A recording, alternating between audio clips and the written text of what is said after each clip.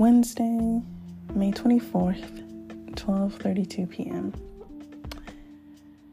There is something to be said about the phrase, you are not meant to do life alone.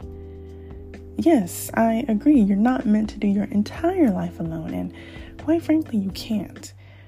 You can't become pregnant with a child without the father planting the necessary seed within you. You cannot be born into the earth without your mother and your father. You cannot be considered married without having a partner to be legally bound to. You cannot start a business without resources and without great networking or people who have what you need to get from point A to point B. You cannot be checked on and held accountable without having trusted voices around to be these things for you. You cannot feel safe within an environment without trusting someone to keep you safe within it. And I know all these examples are definitely complex in themselves, but I'm sure you get the gist of my point. Now, the good book says where 2 or 3 are gathered, the Son is already there. So again, I completely agree that you aren't meant to live life alone, which is why the premise of this is so bothersome, because it's like, what if maybe, just maybe, God allows us to go through certain things in life alone? What if you don't have a mother or a father to teach you how to drive, how to use credit, how to be a well-suited partner? I mean, the word does say, even if my father and my mother leave me, the Lord will take me in. Now, what if you don't have those close friends you can call in the midnight hour to say, no, I'm not okay?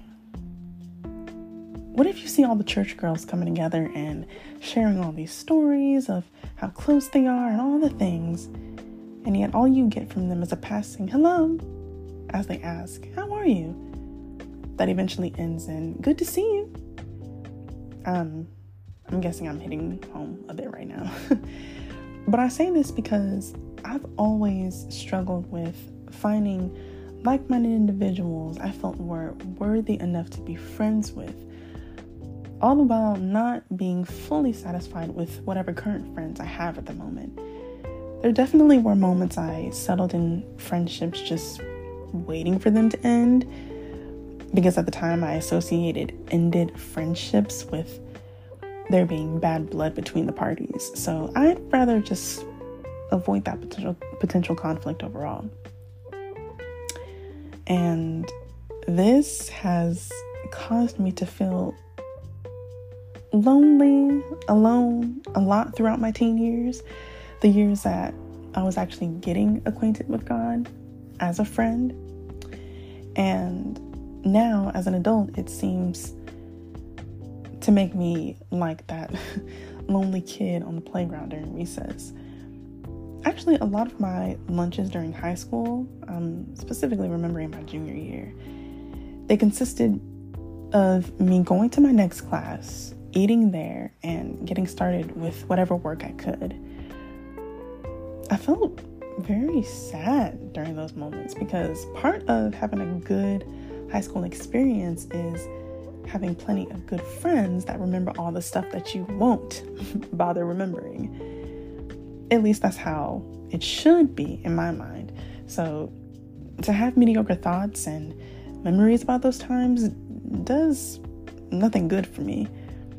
And to see that nothing much has changed makes me feel like a joke at times.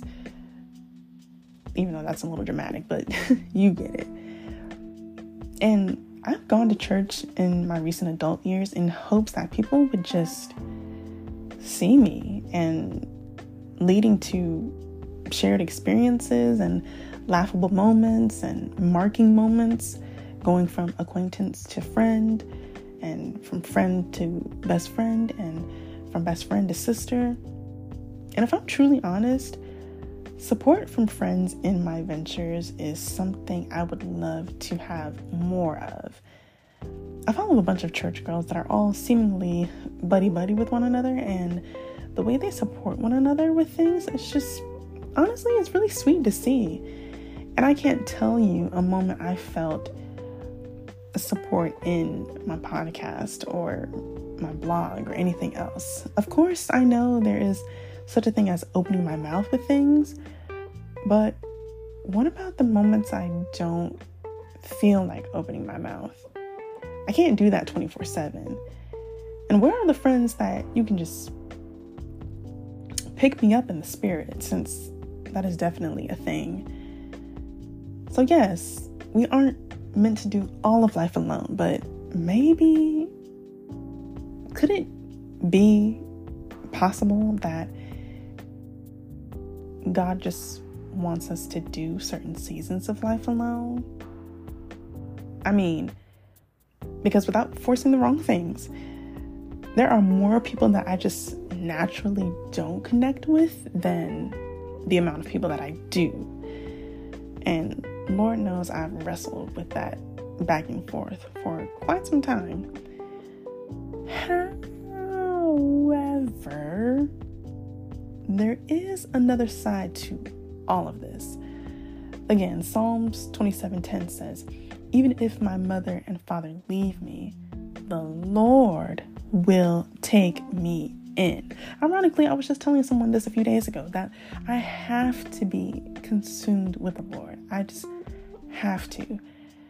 My friend gave me a job to do, something that is good for all of my mind, all of my heart, all of my soul, which is this blog, which is this podcast. I have to put my all into these things. Somehow, the Spirit does its thing to let me know that even in this, He's with me. Though people have come and gone out of my life, the Lord is the one that's here to stay. And that is a true friend. And that is what I have to focus on as I await for lifelong friends to wrinkle and gray with. And I say all this because if I get fixated on the lots of friends that I don't have, my priorities aren't going to be in order.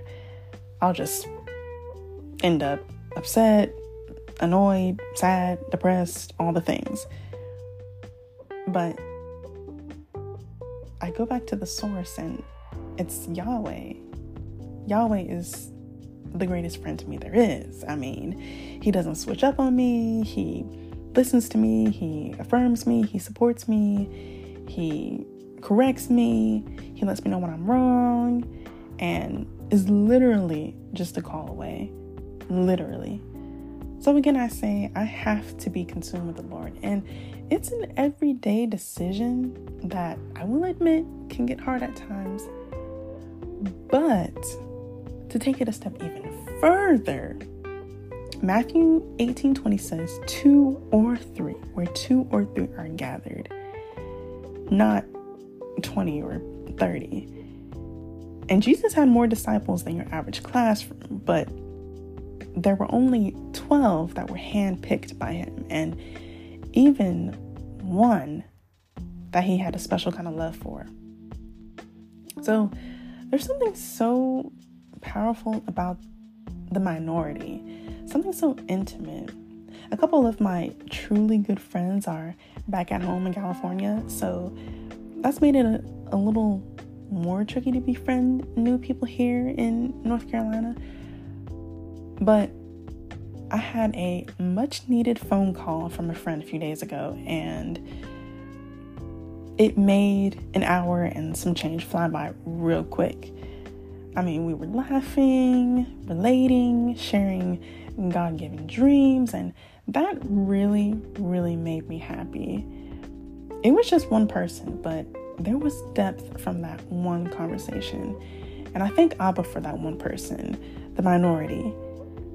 And Jesus was there with us, just like Scripture says. And note to self, don't discount the minority. Just because you can feel overlooked by many, don't overlook the few that do see you. And I've shared before that part of my purpose is to make sure that others don't feel alone, but to give them the floor to be heard.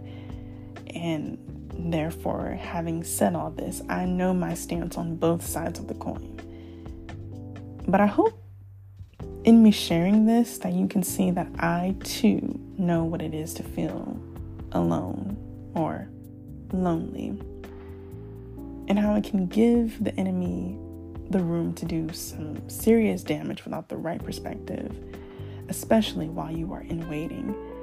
So, while I wait for those waiting on me, I shall stay consumed with the Father as we are, until I can be consumed with the Father through those many ones. And I shall stay focused on Him and the good few ones that I have now, that I am honored to call my friends. So, I hope you heard my heart. I hope you got the 2 cents that I was dropping. And until next time, my friend, Godspeed.